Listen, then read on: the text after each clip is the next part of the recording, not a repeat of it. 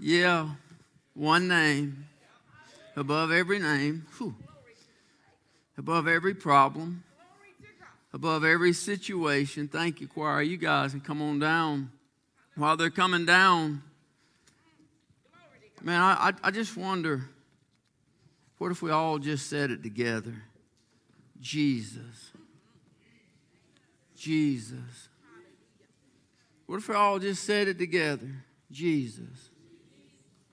Think about the problems that you're facing right now and say, Jesus. Think about the things you've been through in your past. Jesus. Think about the things you're going through right now. Jesus. Wow.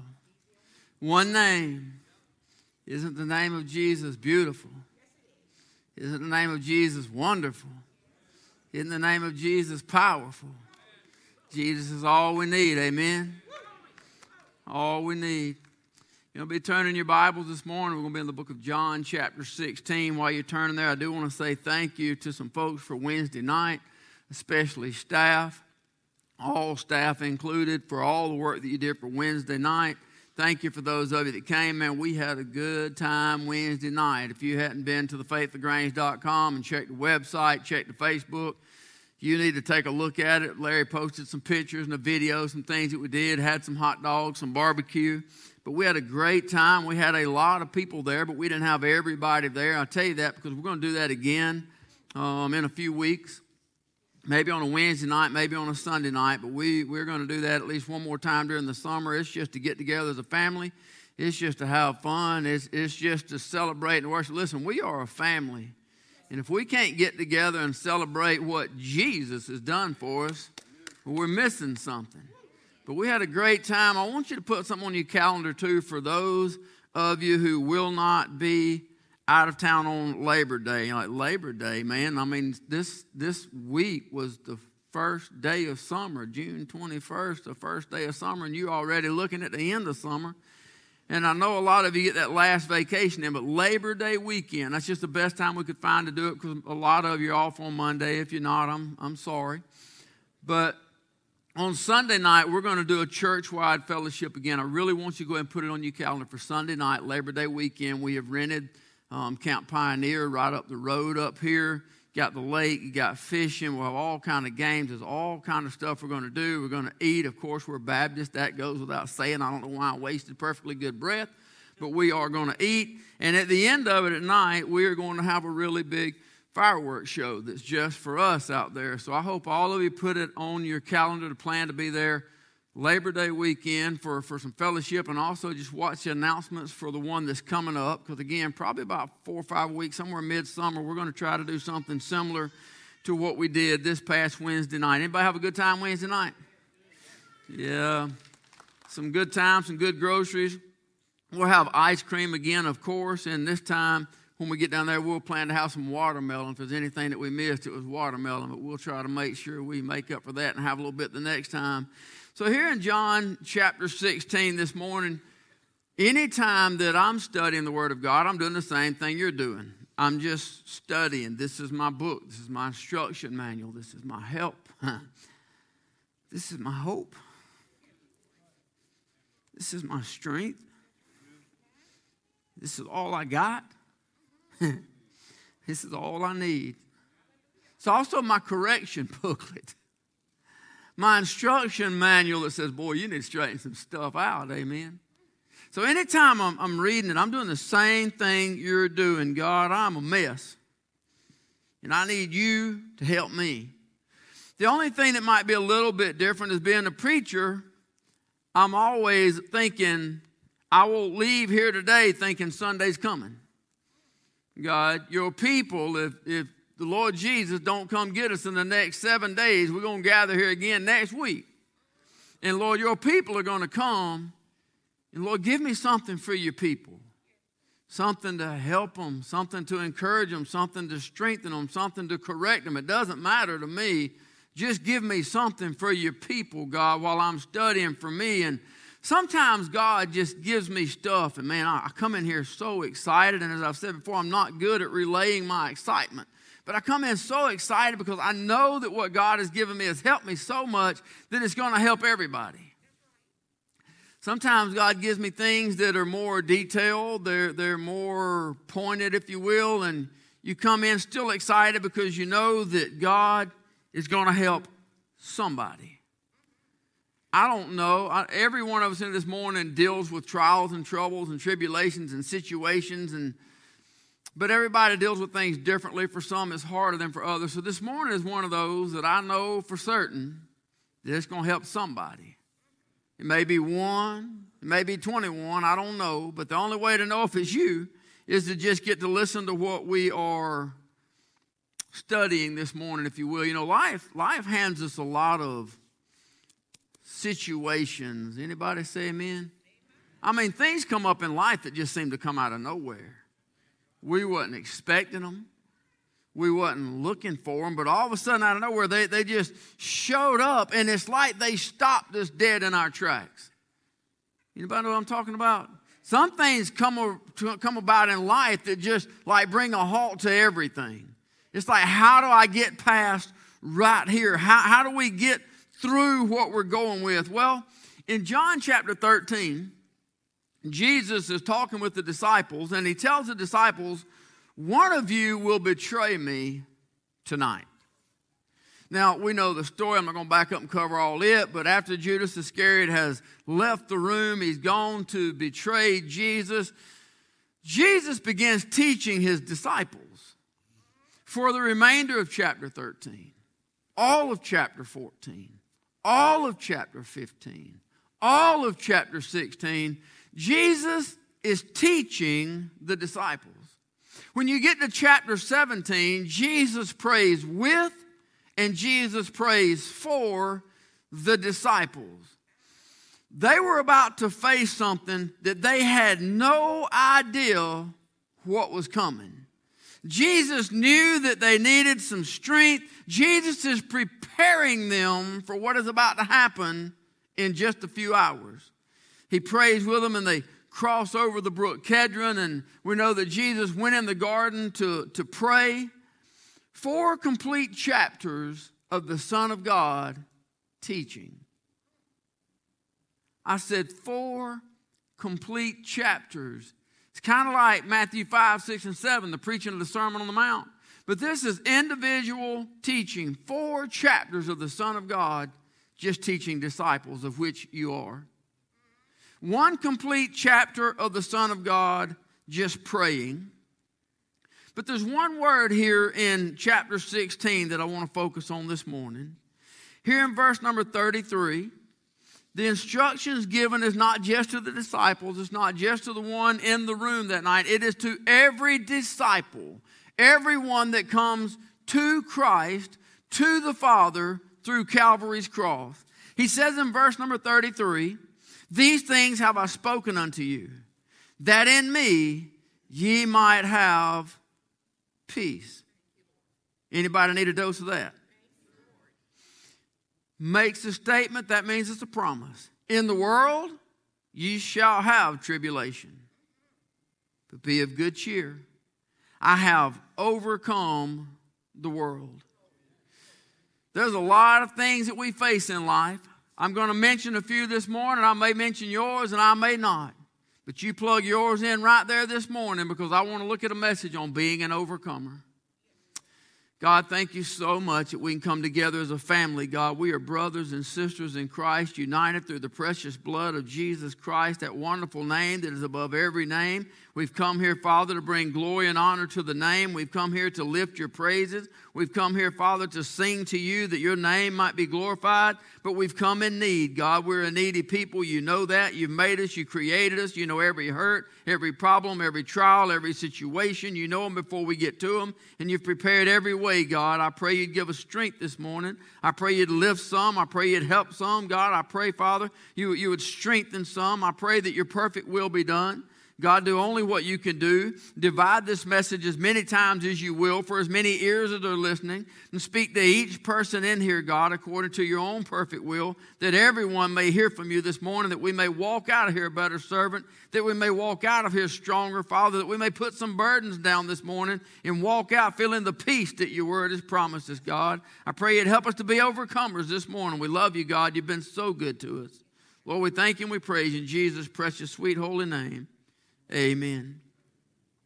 So life hands us a lot of crazy twists and turns along the way. I mean, just literally things that we just never saw coming, but there they are. Now they've happened, they've come out of nowhere, and now we need to overcome where we are. Some of us have already overcome a lot of things in our past. Anybody say amen? Anybody agree? Anybody already had to overcome some things in life? But it's not like overcoming once is the end of it. They just keep coming. But we overcome things that a lot of people are actually, we struggle with things and try to overcome things a lot of people don't even know about. A lot of people struggle with things like fear, anxiety, hopelessness. I mean, we look at the situation and we're like, how we ever get through this? We deal with worry or frustrations. A lot of people deal with things like depression. A lot of people are dealing with things in the loss of a loved one. They come out of nowhere. It wasn't supposed to happen. That's not the way life was supposed to be, but here it is. A lot of times it's ridicule from people around us. It's ridicule from those in our schools or those in our work site, maybe even those in the community. But all of the things, that's certainly not an exclusive list, but that's just kind of bumping into some things that maybe get the mind started that you might can think about what it is that you're going through. The Word of God assures us that there is nothing that we can't overcome. That no matter what it is, no matter what yours is, plug yours in right there. You say, but you don't understand mine. You're right, I don't. I don't need to. They just sang about a name that understands it, though. They just sang about a name that knows all about it.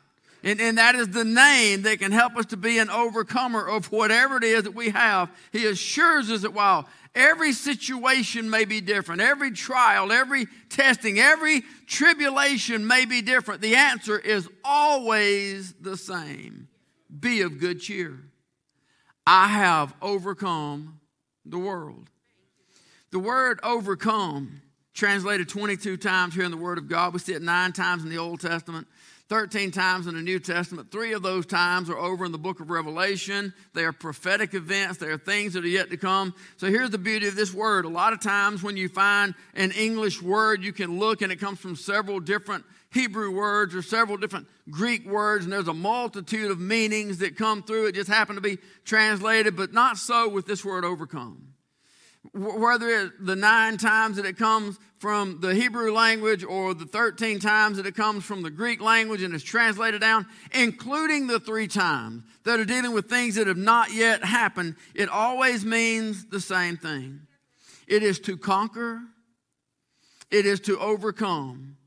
But here's my favorite. It wouldn't fit as a one word in a sentence for overcome, but it's my favorite definition of what this word means. It is to prevail in victory. That means it doesn't matter what it is that we're facing, what it is that we're dealing with, through Jesus Christ, you and I can prevail in victory. We live in a world, you can go ahead and say amen before I get it out, is full of wickedness, full of junk, full of hypocrisy, full of evil, full of trouble. It doesn't matter where you turn. You ain't got to go far to find some trouble. We live in a world that the Word of God tells us, point blank, is full of tribulation. That word tribulation there is translated from a word. It means pressure. Anybody ever feel any pressure? It means afflicted. Anybody ever been afflicted? It comes from a word. It means anguish or burdened.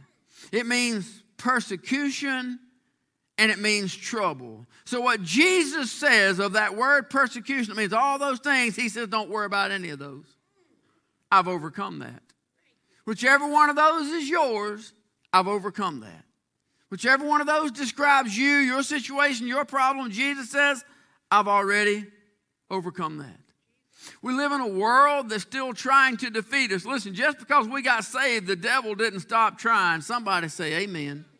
The devil didn't stop trying to trip us up, make us fall, make us fail, pull us back, knock us down. The world is always coming. The devil is always trying to trip us up that he might tear us down, always trying to silence us. Can I tell you that the world, if they can't keep you from getting saved, you may already be saved. They may not can stop that now, but they can do their best to try to shut you up. The devil may not have kept you from getting saved, but he wants to keep you from getting anybody else saved. He wants to keep you from telling anybody else about Jesus Christ. And what he does, somebody go ahead if he's ever done it to you, he tells you that you're no good. The devil wants to tell us God could never use you. Devil ever tell you should be ashamed of yourself? Anybody have anything you like to be ashamed of? Yeah. See, God assures us that the devil's not just a liar, he's the father of all lies.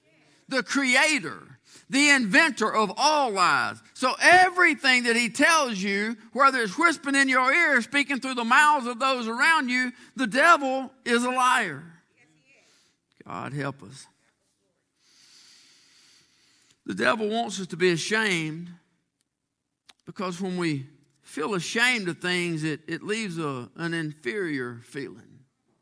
When we're ashamed, when we begin ashamed of things that we've done or ashamed of things that are going, there's that feeling of, must be something wrong with me. Somebody help me out. I don't want to be the only one living up here in my little world. I ought not think the things I think. I should have never thought the things that I've thought. I should have never done the things that I've done. Devil loves to drag those things back up. It ain't always the things that I've done. I ought not be doing something that I've done. I ought not be saying some of the things that I say. All I'm saying is the devil will take thoughts of whatever it is, whether it's in your past or your present, and tell us you're no good. God can't use you. He'll do what he can to make you feel ashamed, because shame makes people isolate themselves. Shame is something that makes us feel like there's not enough grace for me. Well, I believe in grace. I believe grace is real. I even tell people God's grace is sufficient. I just don't know if it could get over what I'm dealing with. Shame is the prison that the devil uses to hold people in bondage of where they are, to keep us from being everything that God has designed for us to be. Sometimes it's shame. Sometimes it's pain. The devil doesn't care what he uses to knock us down as long as he gets us down, right?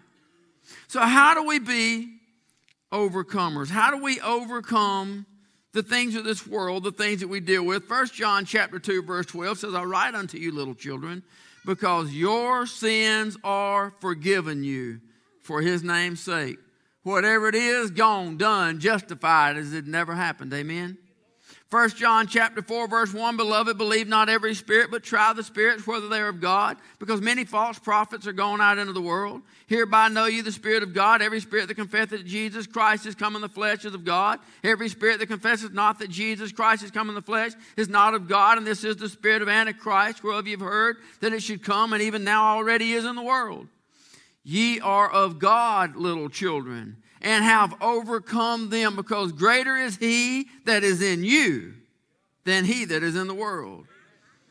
Evil is always the opposite of good. The things of the world is always the opposite of the things of God. Anything that is worldly is not godly, but the world is always trying to get rid of anything that is godly. That includes you and I. Paul says in Romans chapter 7 that evil is always present. Well, if evil is always present, then how do we always overcome it?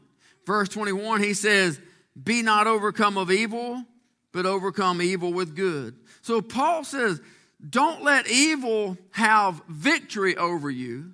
but be victorious over evil.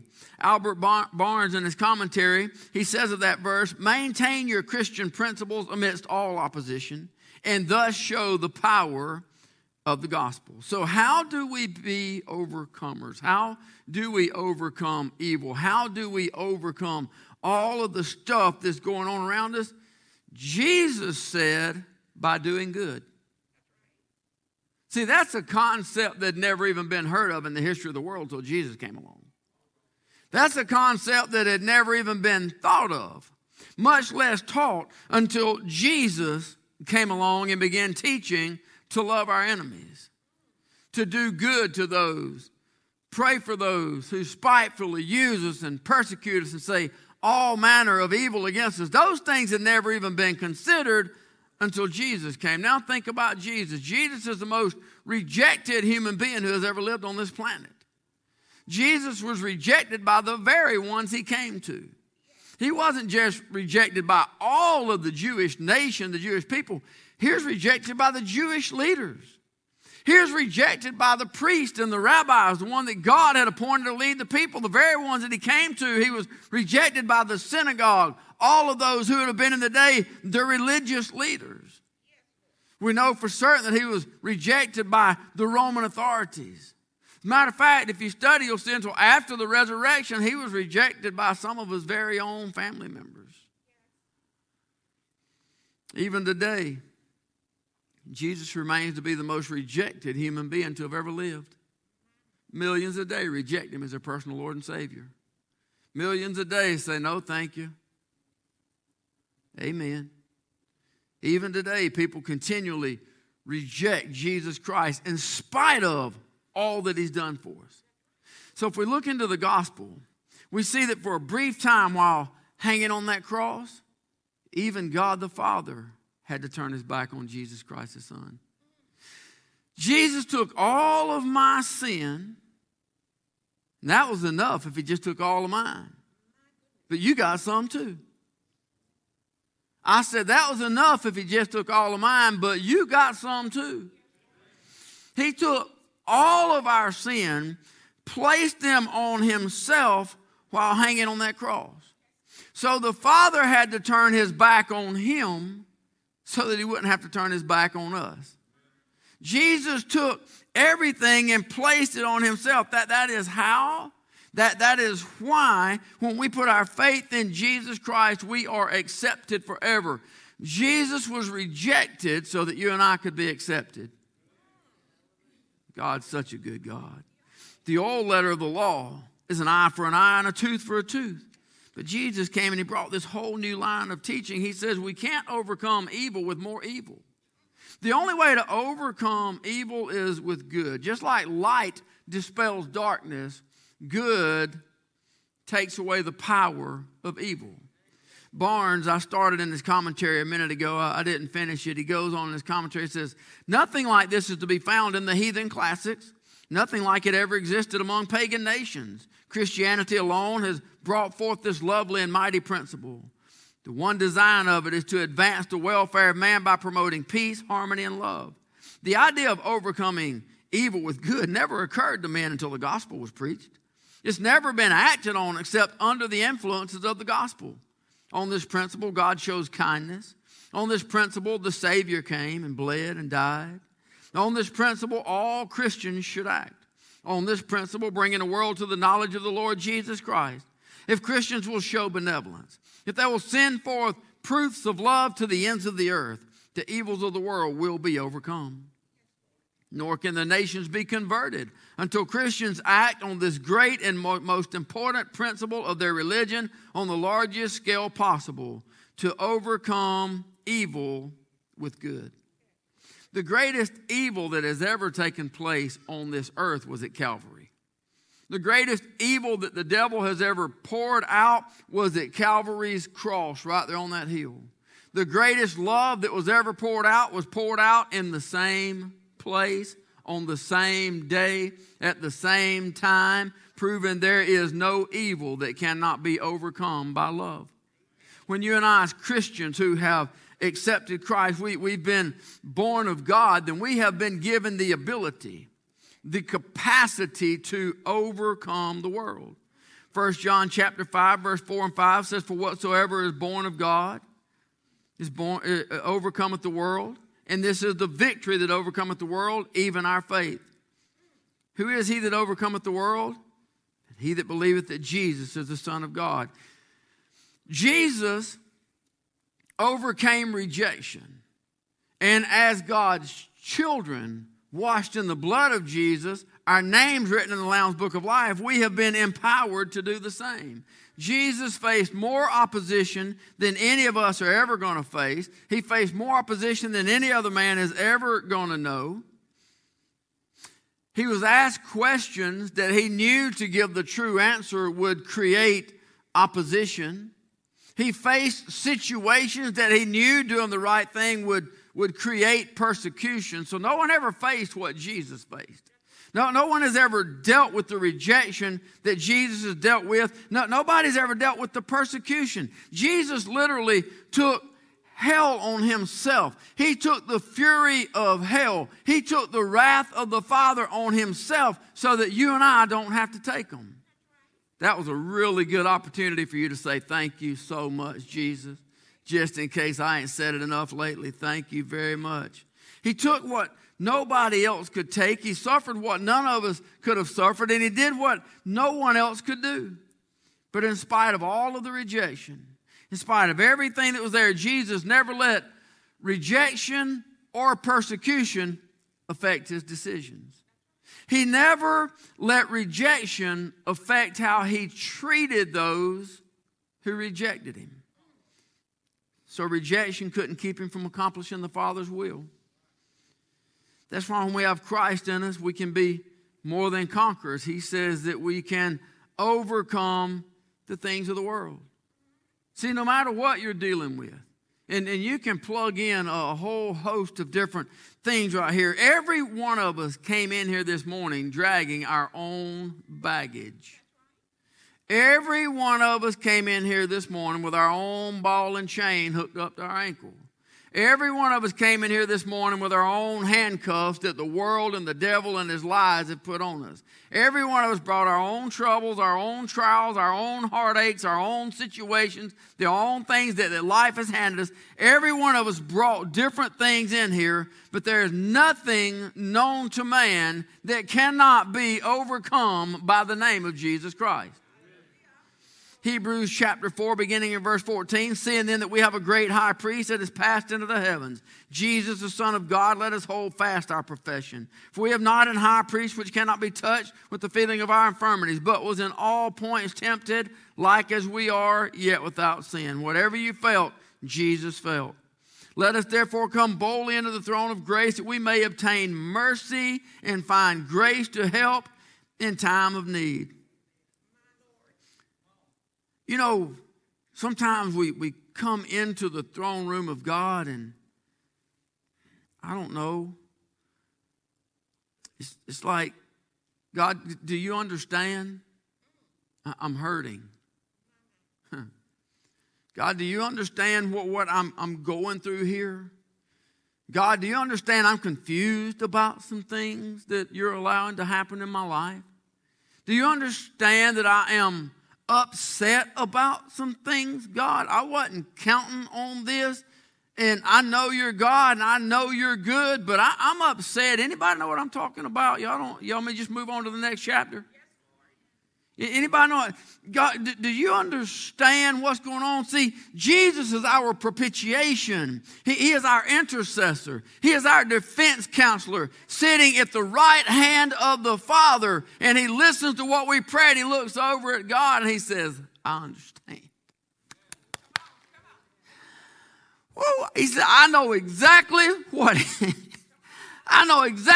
you're talking about. I know exactly the feeling that you're trying to portray right now. We come into the throne room, we say, "But God, I've been trying to tell a family member about you. I've been trying to tell somebody that I love about Jesus. I've been trying to get somebody saved. I've just been trying to do your will." And it's like nobody wants to listen. Jesus says, "I know exactly what you're talking about." Jesus experienced the same thing. That's what he says. The same thing that you and I experience. He was in all points tempted, like as we are, yet without sin. So Jesus says, I know what you're talking about, and I know how to overcome it. Whew, anybody like that part? See, rejection can't change who you are. Persecution can't change the way we think. Circumstances change often. Anybody still awake? Circumstances change often, but they do not change the truth of God's word. They do not change the truth of our foundation. They do not change the strength of our God. And we can't allow them to change our attitudes. We can't allow them to change the position in which we stand in Christ. Hebrews 12:1 says, wherefore seeing we also are compassed about with so great a cloud of witnesses, let us lay aside every weight. Y'all see that? Let us lay aside every weight. That means whatever it is that's holding us down. Whatever it is that you've thought of this morning, whatever that ball and chain is, those shackles, whatever that burden is, whatever it is that's keeping us down, whatever it is that's holding us back, let us lay aside every weight and the sin which does so easily beset us, let us run with patience the race that is set before us. Verse number 2 says, looking unto Jesus, the author and finisher of our faith, who for the joy that was set before him endured the cross, despising the shame, and is sat down at the right hand of the throne of God. There in verse number 2, it doesn't say the cross was pleasing. It doesn't say that he was excited about the cross or that he came looking forward to the cross. It doesn't say that he was excited about the rejection that it faced. It says that he endured it. That's how much he loved us. That's free. It says despising the shame. That word despising is translated from a word. It means to think against. That means whatever the world thought, Jesus thought against it. See, the devil tried to tell Jesus, just like when the devil tried to tempt Jesus after the 40 days and 40 nights of fasting in the wilderness, and the devil went to tempt him, and he tries the same thing, the pride of life, lust of eyes, lust of the flesh. He tried to do the same thing to Jesus that he does to you and I. He tried to tell Jesus, look at them. Look out there at all those people. They hate you. They put you on a cross. Jesus saw things differently. The devil says, look how much they hate you. You should hate them back. But Jesus thought against it. He said, they're the reason I'm here. Because this is how much I love them. The devil said, anybody ever heard this one? You're nothing but a failure. God could never use you. Look at you. Look at what a disgrace. Jesus thought against it because Jesus saw the cross as a success. The devil said, nobody's listening to you. Look at them. They don't care about what you have to say. Why don't you just give up? See, Jesus thought against it because he knew the Father was listening. The devil said, nobody wants to hear what you have to say. He told Jesus, look at you. Look what a disgrace you are. People spitting on you as you come down the Via Dolorosa. What a disgrace. Jesus thought differently. The devil tried to tell him what an embarrassment you are to your family. What an embarrassment you are to the Jewish nation that you're even here. Jesus thought against it. When the devil used the mouths of men and looked up on that cross, through those Roman soldiers and even through the Pharisees, said, why don't you just come down off that cross? If you're who you say you are, you truly are God, why don't you just come on down off that cross and then we'll believe you? But Jesus thought against it. He knew staying on that cross was the answer for my problems and yours. He knew that was our way out. See, no matter what the world had to say, no matter what Jesus was presented with by the enemy, Jesus thought against it. So our job is to always think Jesus. Amen. They just sang about the only name. No matter what you're dealing with, no matter what situation we brought in, no matter what anybody is dealing with this morning, Jesus declared victory over your situation on Calvary's cross. Somebody should have had another running fit right there. The Holy Ghost ain't left the place. No matter what you are facing, Jesus declared victory over your situation. Whatever it is you have right now on that cross, Jesus says that we can be victorious. He defeated every thought, every imagination, every evil, everything that comes against us. The truth is, when we're facing the mountain that we're facing, it is hard to see ourselves as overcomers because the mountain's just higher than we can climb. The mountain's just bigger than we can move, but the Bible tells us in the name of Jesus we can move mountains. See, here's one reason I have such a hard time. Some of y'all that are like me, y'all go ahead and side on with me. If we got any really holy, fully sanctified people in here, y'all just hold on. We'll try to get back to your world in a minute. But right now, we got to get over in the place where I've always lived. I know a lot about me. I was there when I did it. I know a lot about the things that I've thought in my life. I know a lot about, even in times in life, you're going, oh, I believe the Bible is true. I know that God can use people, but I've been with me a long time. Well, there's a lot of things I read I just don't understand. Anybody know what I'm talking about? Y'all have a full understanding? There's some things, God, that well, sometimes I've doubted some things. Did he say that? Yeah. God, there's some times, sometimes that doubt still rises up. Can I just time out and plug one in right there? Jesus does not hold our doubts or our questions or our weaknesses against us. Calvary covers it all. Nicodemus, John chapter 3, verse number 1 said there was a man of the Pharisees named Nicodemus, a ruler of the Jews.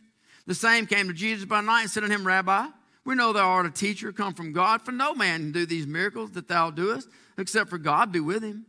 Jesus answered and said, Verily, verily, I say unto thee, except a man be born again, he cannot see the kingdom of God. Nicodemus said unto him, How can a man be born when he is old? Can he enter the second time into his mother's womb and be born? So Nicodemus is confused. Can we agree on that? Are we in agreement? Nicodemus doesn't understand what the Son of God in the flesh just taught him. He's confused about some things. Now, even after Jesus took time to try to explain it to him, in verse number 9, Nicodemus said, How can these things be? But when you get to chapter 19, it ain't the apostles that came and got him off the cross. When you get to chapter 19 of John, it's not the disciples that went to Pilate and requested the body of Jesus. It's not the apostles who came and took him and prepared his body with spices and prepared him for burial. The Word of God tells us it is Joseph of Arimathea and it is Nicodemus, the one who first came to him by night. Verse number 40 of John chapter 19, then they took the body of Jesus and wound it in linen clothes with spices, as the manner of the Jews is to bury. So what we see is that being confused about some things and not having a clear understanding of some things won't keep us from being used by God. The book of John chapter 11, Jesus is teaching. Somebody comes to him and tells him that Lazarus, the one that you love, that one that you care so much about, that good friend of yours, Lazarus, is sick. You know the story. I'm not going to spend a lot of time there. Jesus just goes on with his teaching. Lazarus dies. We know how the story goes. But here's the deal. 2 days later, after learning about it, Jesus says, Come. Tells the disciples, let us go into Judea. The disciples remind Jesus as if he's forgotten. Lord, you do remember they want to kill you, right? You remember when we were there, they wanted to stone you. They haven't forgotten that. If you go back there, they're still going to try to kill you. So Jesus tells them why they're going. He says, let's be on our way. And in verse number 16, then said Thomas, which is called Didymus, unto his fellow disciples, let us also go that we may die with him. That's not a loyalty statement.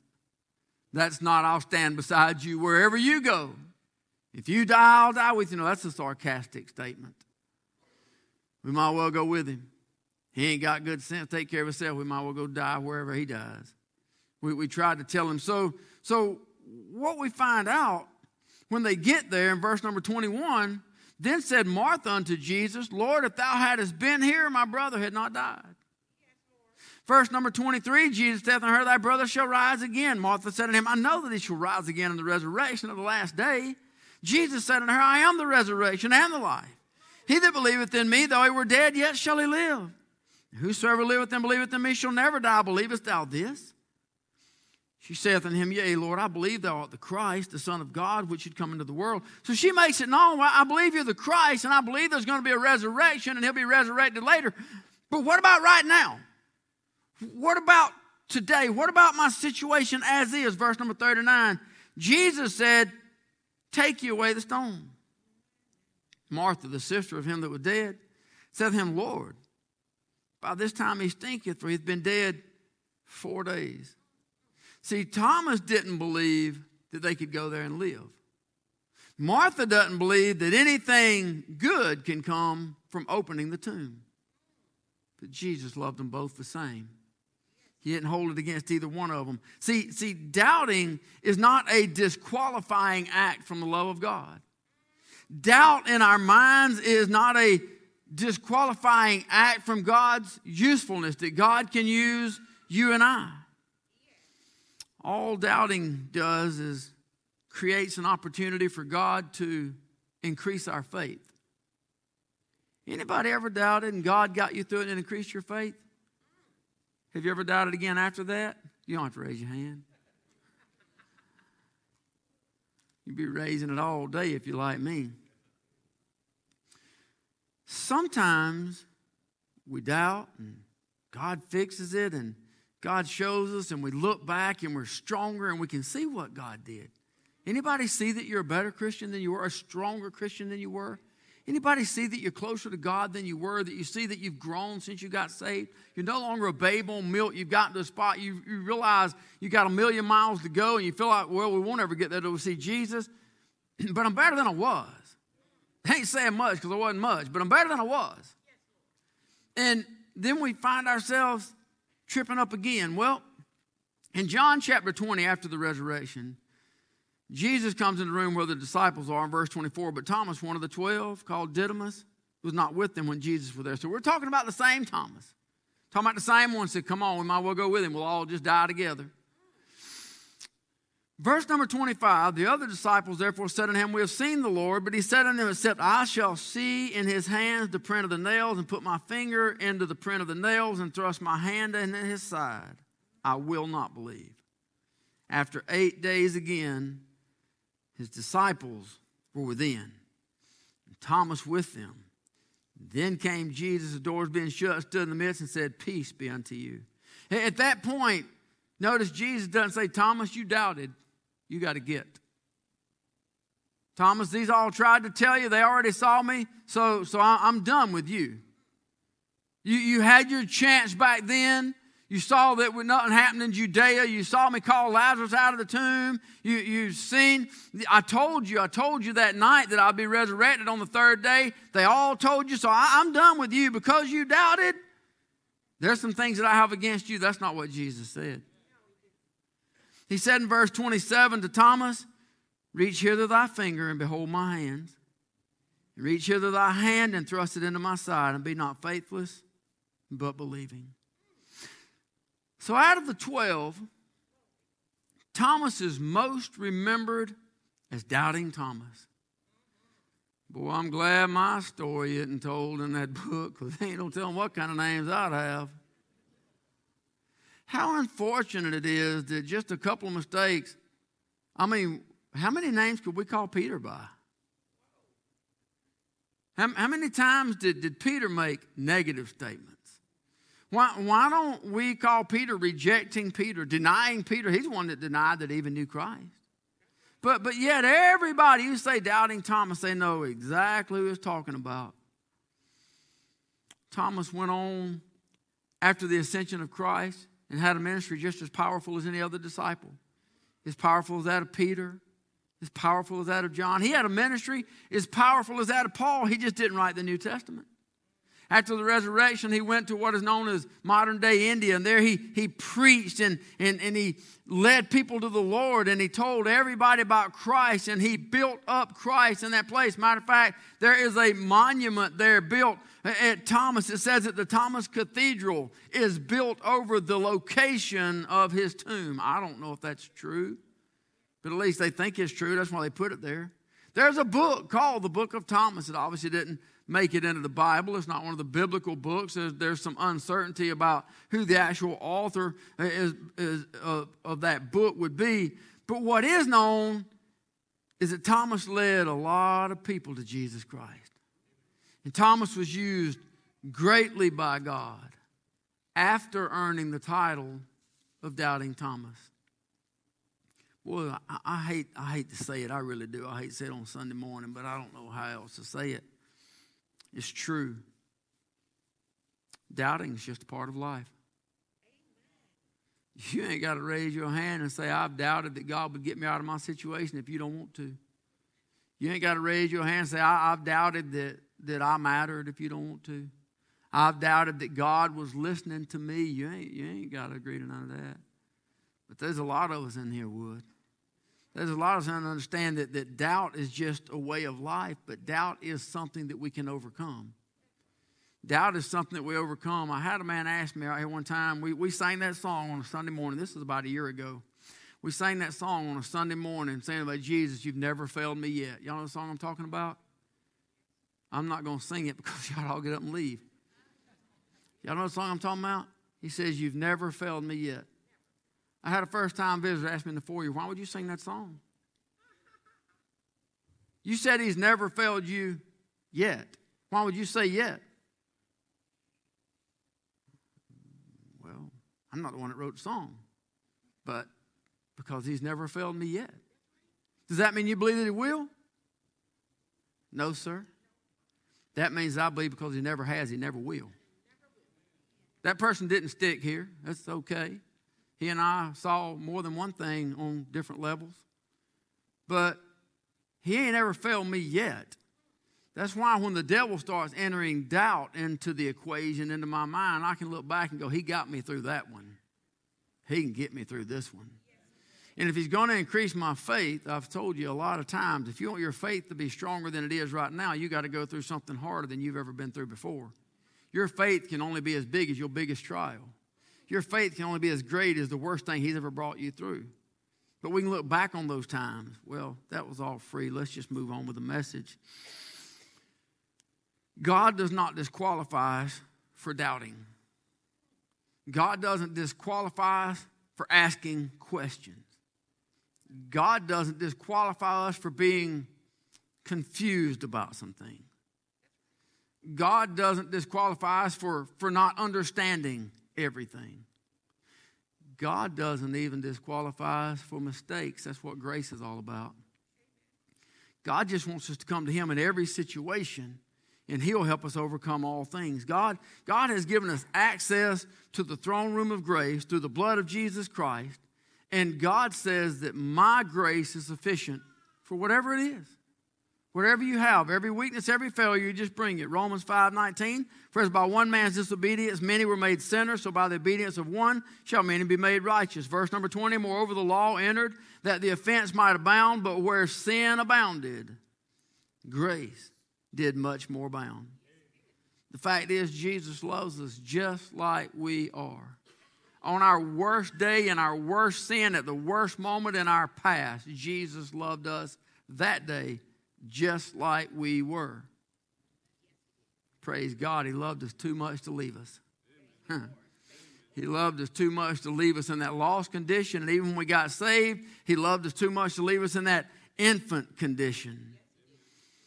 Romans chapter 6, verse number 12 says, Let not sin therefore reign in your mortal body, that ye should obey it in the lust thereof. Neither yield ye your members as instruments of unrighteousness unto sin, but yield yourselves unto God, as those that are alive from the dead, and your members as instruments of righteousness unto God. For sin shall not have dominion over you, for you're not under the law, but under grace. 4 solid chapters of Jesus Christ teaching you and I. Teaching it in a room to the disciples. If he didn't want you and I to have it, he wouldn't have recorded it and said, hey, this is for you. 4 solid chapters, 1 solid chapter of Jesus praying for them. But here's the deal at the end of chapter 16. The disciples said, oh, now we get it. Now we understand. Now we believe that thou art come forth from God. Kind of like Elijah and the widow woman. After all she did, and the cruse of oil never ran out, and the barrel of meal never ran out, and all that time and all that God did. And then at the end of it, when he goes in and raises her son from the dead, she says, now I believe. This is the night of the arrest. Every story of Jesus Christ in this Bible, since the day he called the disciples, they were with him. Y'all understand me? They saw him give sight to the blind. They saw him call Lazarus out of the tomb. They saw the deaf made to hear. They saw him when he went over the pool of Bethesda and the lame walked. They saw him when he walked by the bier on the street and he touched the coffin and the woman's son got up out of the coffin. They saw him when he went into the room with the Pharisees and how he made an example, and they let the lame man down through the roof, and he said, thy faith, congratulated the men on their faith and the goodness of their faith, and told the man that thy sins are forgiven, rise up and walk. They saw all that. And now Jesus teaches, and there must have been some pretty powerful 4 chapters of teaching. Because in spite of all they said, they said, now we believe, and this is what Jesus said. Do you now believe? Verse number 32, it says, behold, the hour cometh, yea, and is now come, that ye shall be scattered every man to his own, and shall leave me alone. Yet I'm not alone, because the Father is with me. These things have I spoken unto you, that in me ye might have peace. In the world ye shall have tribulation, but be of good cheer. I have overcome the world. Before that night was over, every single disciple would leave his side. Every single disciple would run. They would hide. As they tried Jesus, as they crucified Jesus, beat Jesus, spit on Jesus, everything they saw him do, they knew he had done nothing wrong. They knew he was not worthy of any of this punishment. They knew that none of that should be happening, but they rejected him in their silence. Don't raise your hand if you're guilty of that one. They rejected him because of fear. Because of what somebody else might say or what might happen to them. Boy, I don't want to have to raise my hand on that one. They rejected him because of doubt. They doubted his ability to protect them through whatever it is that they're going through right now. They rejected him because of confusion. They didn't understand. I mean, if God's in it, how could it be going like this, right? Anybody got that situation? If God's with me, why is this happening to me? Why is that going on in my world? Why does that happen if God's in it? But when Jesus walked out of the tomb 3 days later, who's the first people he went to? The ones that rejected him in their doubt.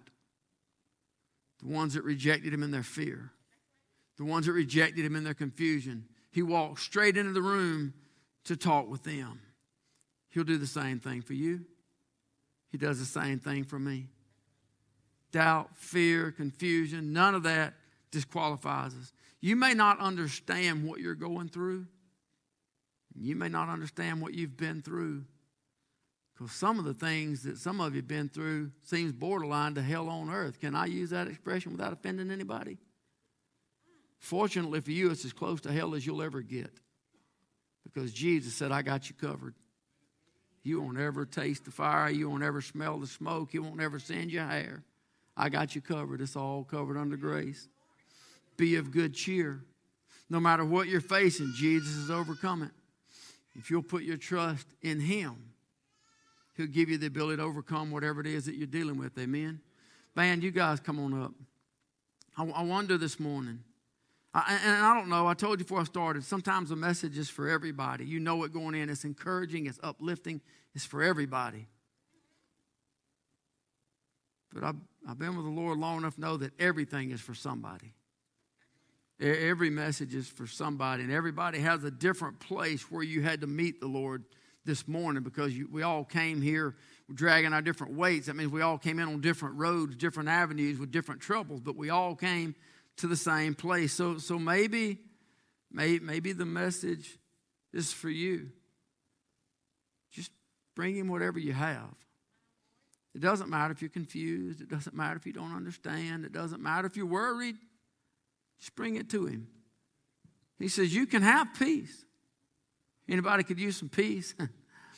Boy, I've had some situations in my life I just would love for peace to show up right then. It's hard to get it off. Maybe ask Him to help you overcome whatever it is that's holding you down. I don't know. Whatever it is, Jesus said, be of good cheer.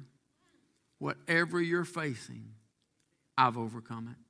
Go ahead and stand if you would. Band, if you guys will sing.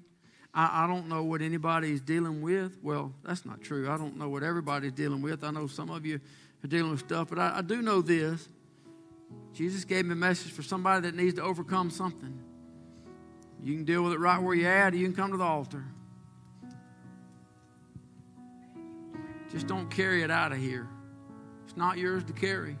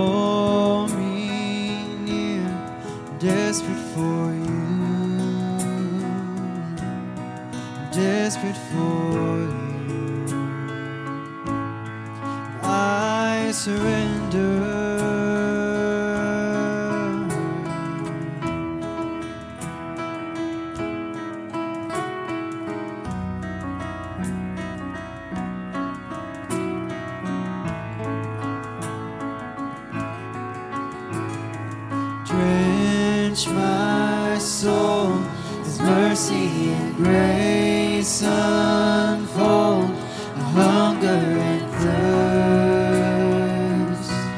a hunger and thirst. With arms stretched wide, I know You hear my cry. Speak to me.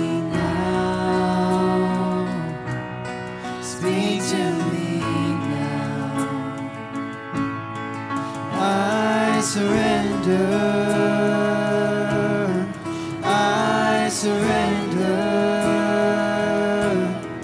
I want to know You more. I want to know You more. I surrender. I surrender. I want to know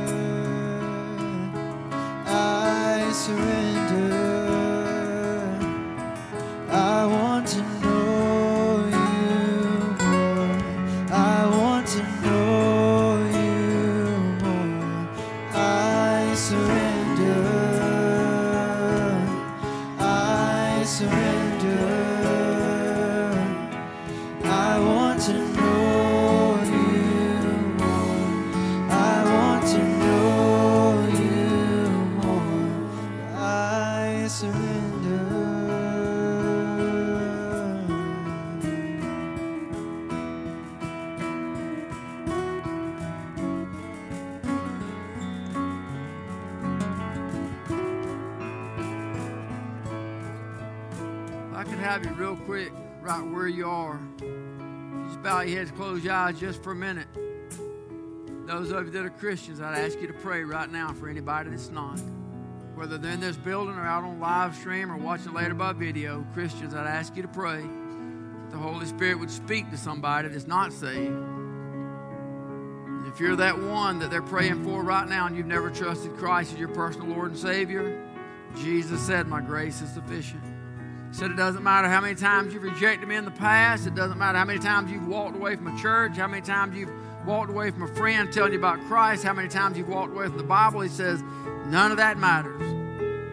I'm offering you salvation right now.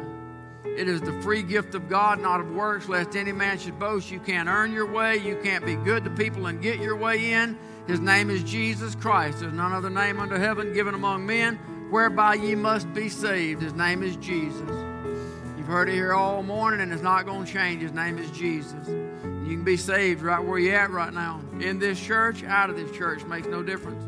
There's no place that is beyond the arm of Jesus Christ. It is beyond the grace of God, the blood of Calvary. Say, Lord Jesus, I am a sinner. I'm asking you to come into my heart. I'm asking you to forgive me of my sin. I'm asking you to save my soul and be Lord of my life, not just fire insurance. I surrender. I surrender all to you. I want to know you more. I'm asking you to forgive me of my sins. Put my name in the Lamb's Book of Life. Move into my heart and be the Lord of my life. In Jesus' name. You say a prayer like that, you're just as much a child of God as anybody else in this place because of what Jesus Christ did and because you accepted the gift. Amen. God, thank you so much for being so good. Jesus, thank you for loving me in spite of me. Thank you for stepping down out of glory and coming to this earth and dealing with all you dealt with, all the pain and all the rejection, Lord, all the suffering. I thank you, God, for putting my guilt on Jesus Christ so that you don't have to take it out on me. Thank you, Lord Jesus, for taking it for me so that I don't have to. Thank you for saving our souls, God. We can be called family of the body of Christ. You've been so good to us. Lord, we love you. God, I pray you'd lift some burdens from some this morning. God, I pray you'd step in and, Lord, I pray that we'd leave this place, give peace where there was confusion, and give answers where there was questions, and give hope where there was hopelessness, God. God, I pray you'd give confidence where there was doubt. God, I pray you'd give victory where there was tribulation. God, I'm just taking it all from your word and saying we have those things. And I thank you so much in Jesus' name. Amen.